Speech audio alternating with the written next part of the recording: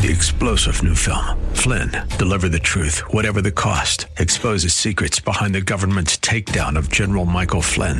Flynn knew what the intel world had been up to. He ordered the first audit of the use of contractors. This set off alarm bells. He told the truth. He was the most dangerous person for Donald Trump to hire. They had to get rid of Flynn.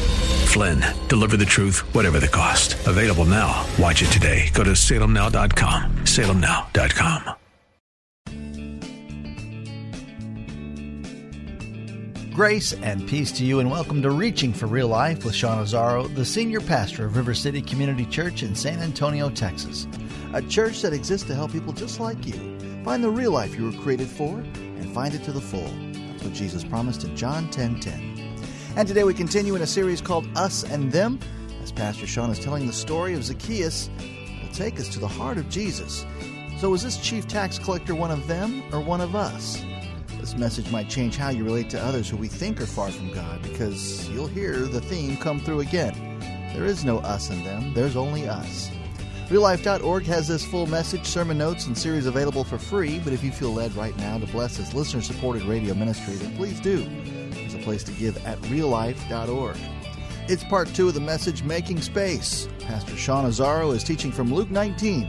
It's time for Reaching for Real Life Radio. Know us and them when it comes to our need for Jesus. Know us and them when it comes to how much He loves us and has created us for something amazing. It's just us.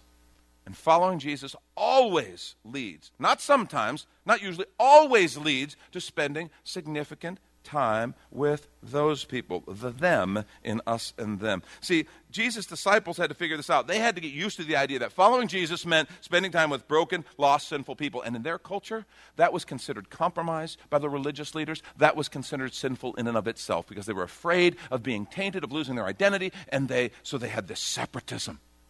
And they were closed. And they were the ones who often, because many times those religious leaders were a little skittish about going to Jesus himself. They ultimately became more bold. But early on in the Gospels, we see them going to the disciples and picking them off on the sides. Why does your master eat with those people? Why does he do that? And they're sitting there having to defend an action that they themselves probably aren't sure it's okay. They're figuring out that, wait, if we're going to follow Jesus, it meant spending time with broken, lost, sinful people. Did you stop to realize that on the day that they're heading to Jerusalem, trying to get there by Passover, Jesus' disciples had to go to Zacchaeus' house for the day as well? Because Jesus just didn't say, I want to go see your house. Give me the quick tour. No, I want to spend the day at your house. Jesus' disciples, well, there's a day. There's a day. And they had to go to Zacchaeus' house with Jesus because they were following Jesus, which means going where Jesus went. See, here's a simple principle. Where Jesus goes, his followers goes.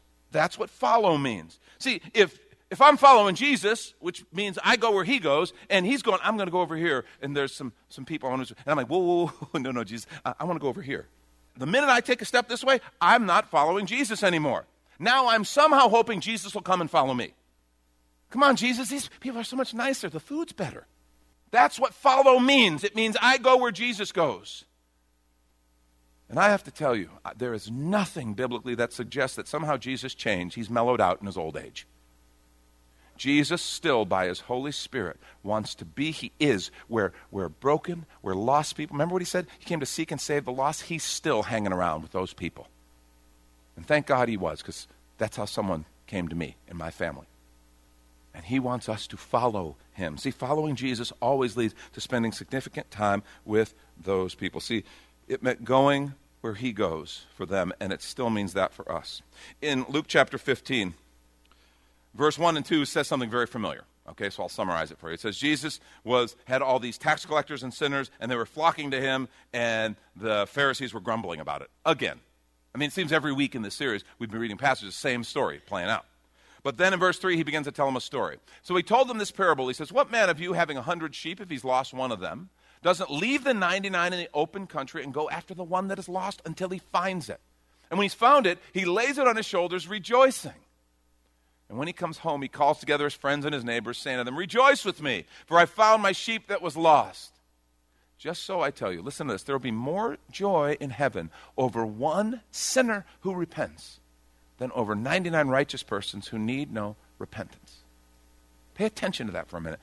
It's interesting. That tells you Jesus' heart for lost people, people who aren't here yet, who are far from God. It tells you what a priority. Dude, if I have to leave the ones who are okay, leave the ones who are in the fold, leave the ones who are safe to go find them, that's what I do. And so would you, he says. They are a priority. The joy of Jesus when even one comes home. And understand something. He didn't say he has no joy in the righteous, the righteousness of his people. Of course not. He just says there's more joy in even one who was lost and on their way to death and destruction. One who turns and finds life and comes home.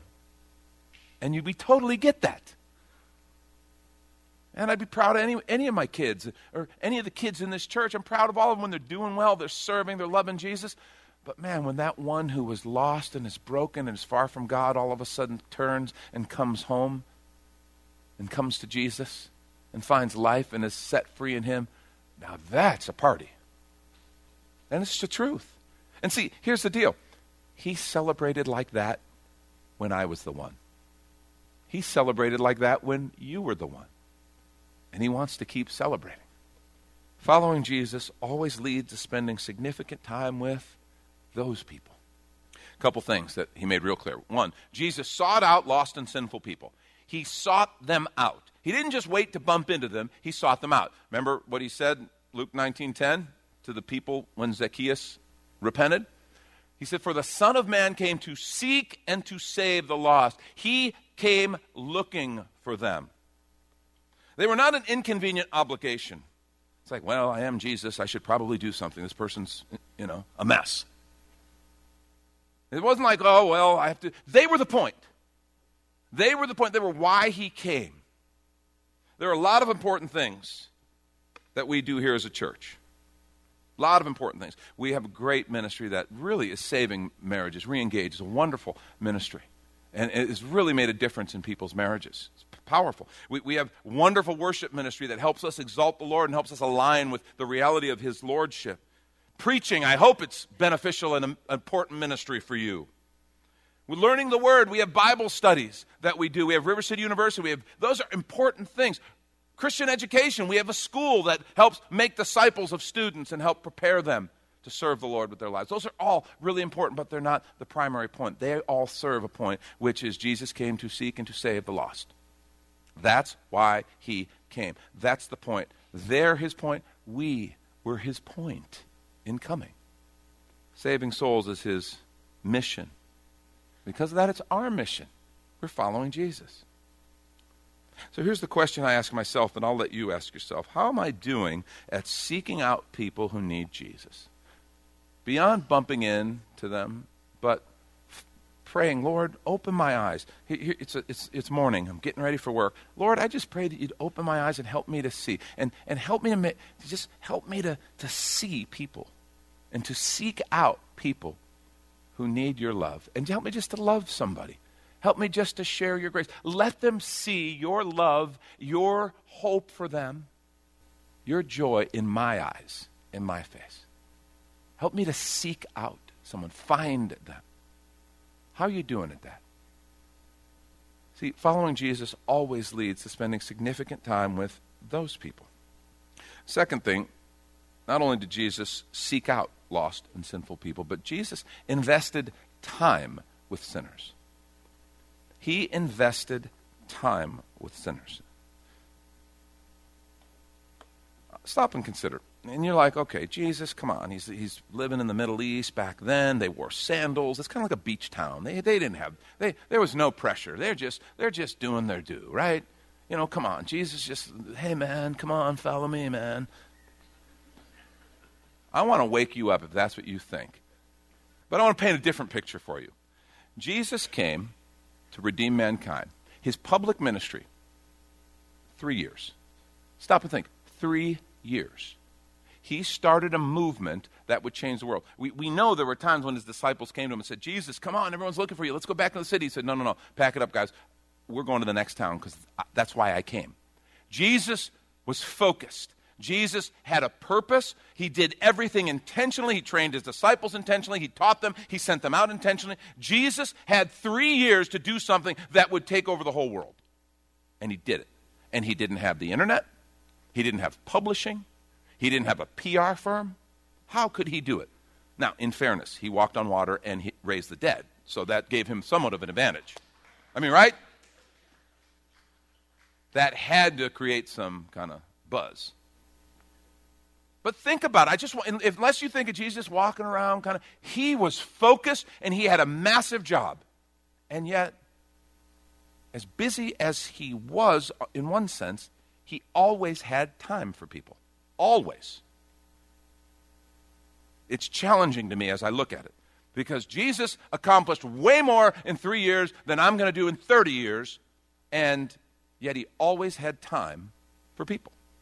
I mean, in Luke chapter 13, just a few chapters before this, okay? 6 chapters earlier, verse 22, we're told that Jesus and his disciples were moving south towards Jerusalem. So they're heading to his final moment, his main purpose for being here. So they are setting out on that kind of road trip, if you will, to head to Jerusalem for that final week where he will give his life as a ransom for our sins. And this is when we take a quick minute to remind you you're listening to Reaching for Real Life with Pastor Sean Azzaro, a listener-supported ministry of River City Community Church, in this message called Making Space.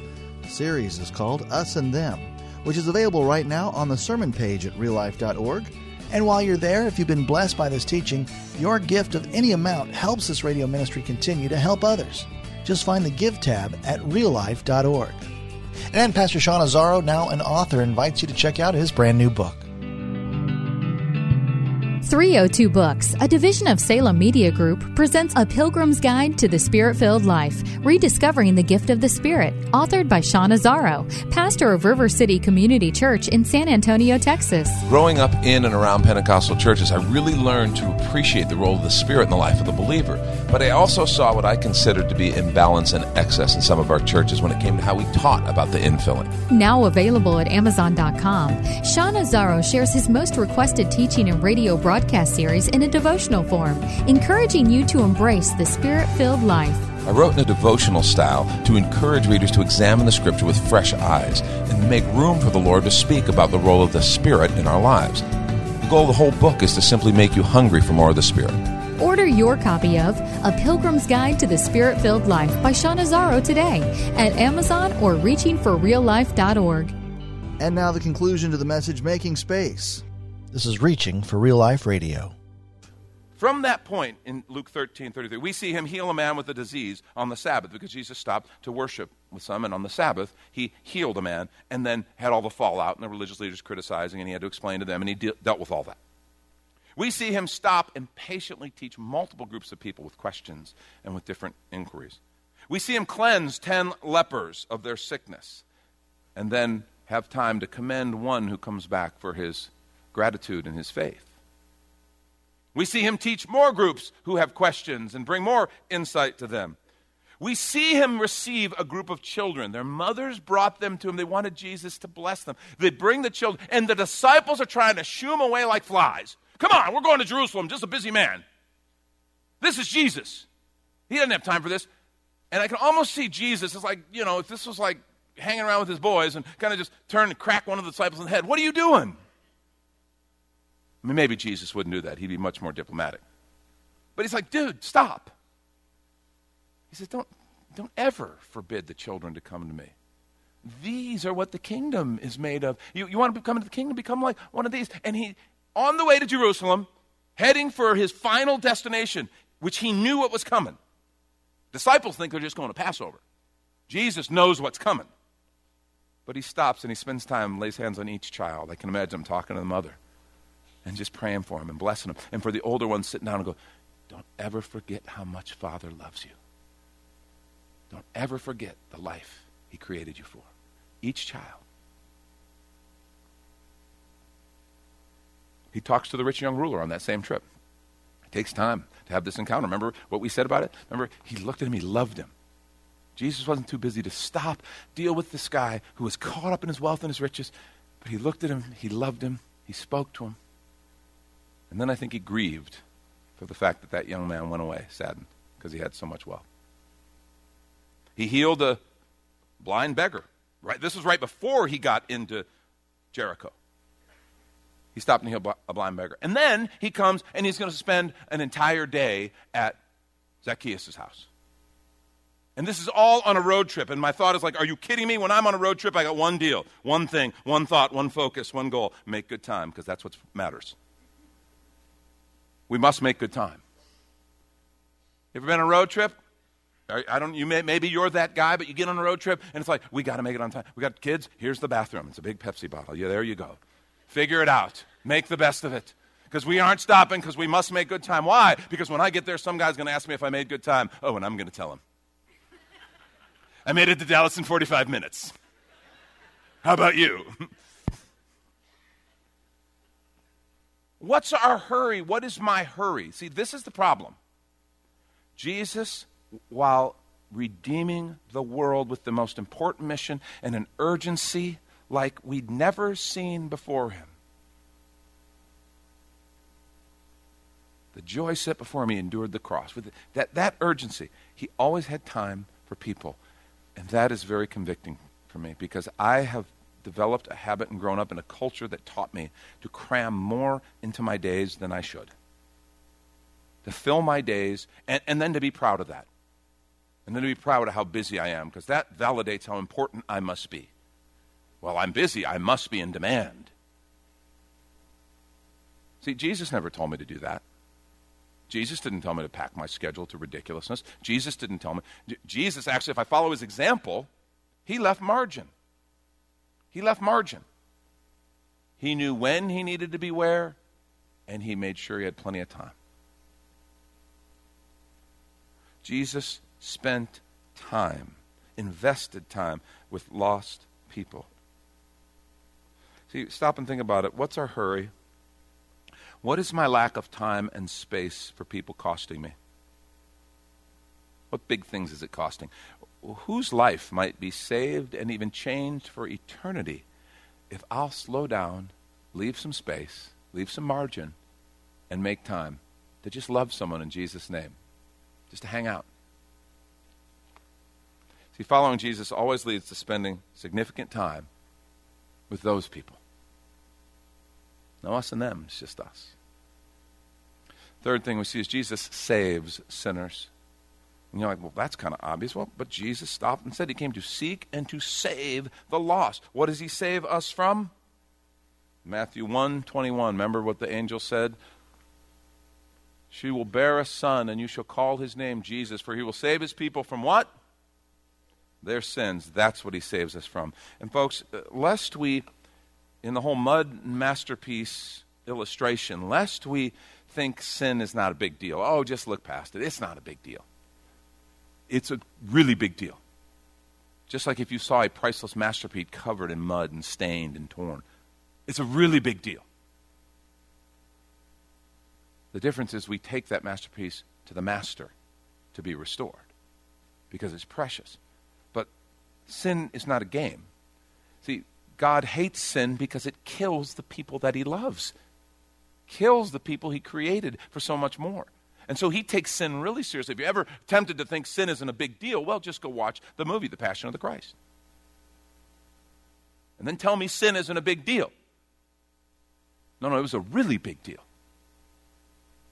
That's what he saves us from. Our sin is keeping us from the love, the fellowship, the relationships, the destiny, the purpose, the life God created us for, that fundamentally in our heart of hearts we all know. When we lay our head down on our pillow, we know we were made for something more. And sin is what creates the barrier and stops us from ever having the fullness of what God made for us. So he saves us from our sin, but he saves us to what? He saves us from what? He saves us to what? I love Revelation 22:17. Look what it says. The Spirit and the bride say, come, and let the one who hears say, come. And let the one who is thirsty come. Remember what we said, how much sin is just simply rooted in satisfying this thirst we have in the wrong places? We all have thirst. Remember the conversation with the woman at the well? All about water, all about thirst. Her sin comes up, and what we realize is She had a thirst that she was meeting in an unhealthy way through men. And Jesus said, I want to satisfy that thirst. He didn't condemn her thirst. He said, I want to satisfy your thirst with living water. And let the one who is thirsty come. Let the one who desires take the water of life without price. See, what he saves us to is a satisfied thirst, a life that we were created for. That's what he saves us for, and that's what he saves us to. Jesus saves sinners. That's the mission. I want to just pause, and I want to talk to those of us kind of American Christians. And I don't know that this just applies to us, but we're Americans, and so I'm going to address it in this way for us. I love this country. I'm so grateful to have been born in America. I really am. It was a gift of the Lord, and I am grateful. And I love our country. But I want to say real clearly, as the body of Christ, our job is not to save America. Our job is not to save America. Our job is to follow Jesus and let him use us to save people. That's the truth. And if we can get so caught up in the politics and even the morality of the politics that we miss it. And let me just tell you, I love America, and the best thing I will ever do for America is to help Americans follow Jesus. That is the best thing that I'll ever be able to do for this country of ours. Help follow Jesus. Because here's the problem. When I start thinking, oh my gosh, I've got to save America from those people, because that's typically who I need to save it from, whether they're outside, whether they're inside, whatever, those people, I need to save America from those people. When I think that's what I have to do, I end up making enemies of the very people I'm called to love in his name, which is very counterproductive, by the way.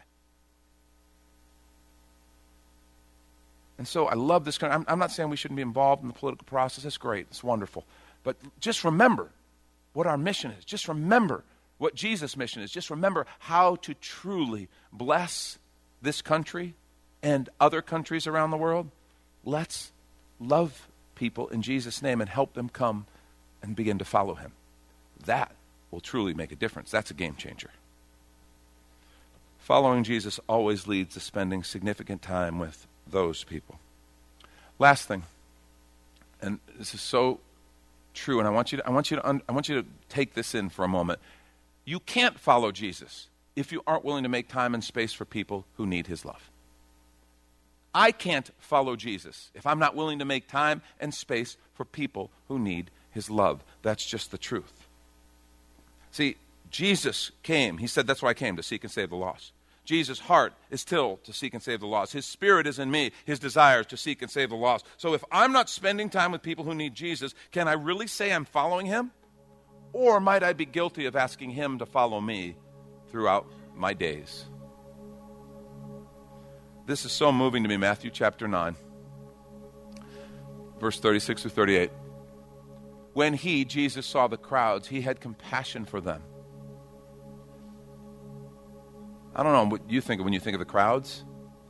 I don't know if compassion's my first gut response sometimes when I'm in the crowd. If I'm in the Spirit, if I'm talking to the Lord, yes. But if I'm just busy and the crowds are getting in my way, I don't know that compassion's always the first thing. He saw the crowds and had compassion for them because they were harassed and helpless, like sheep without a shepherd.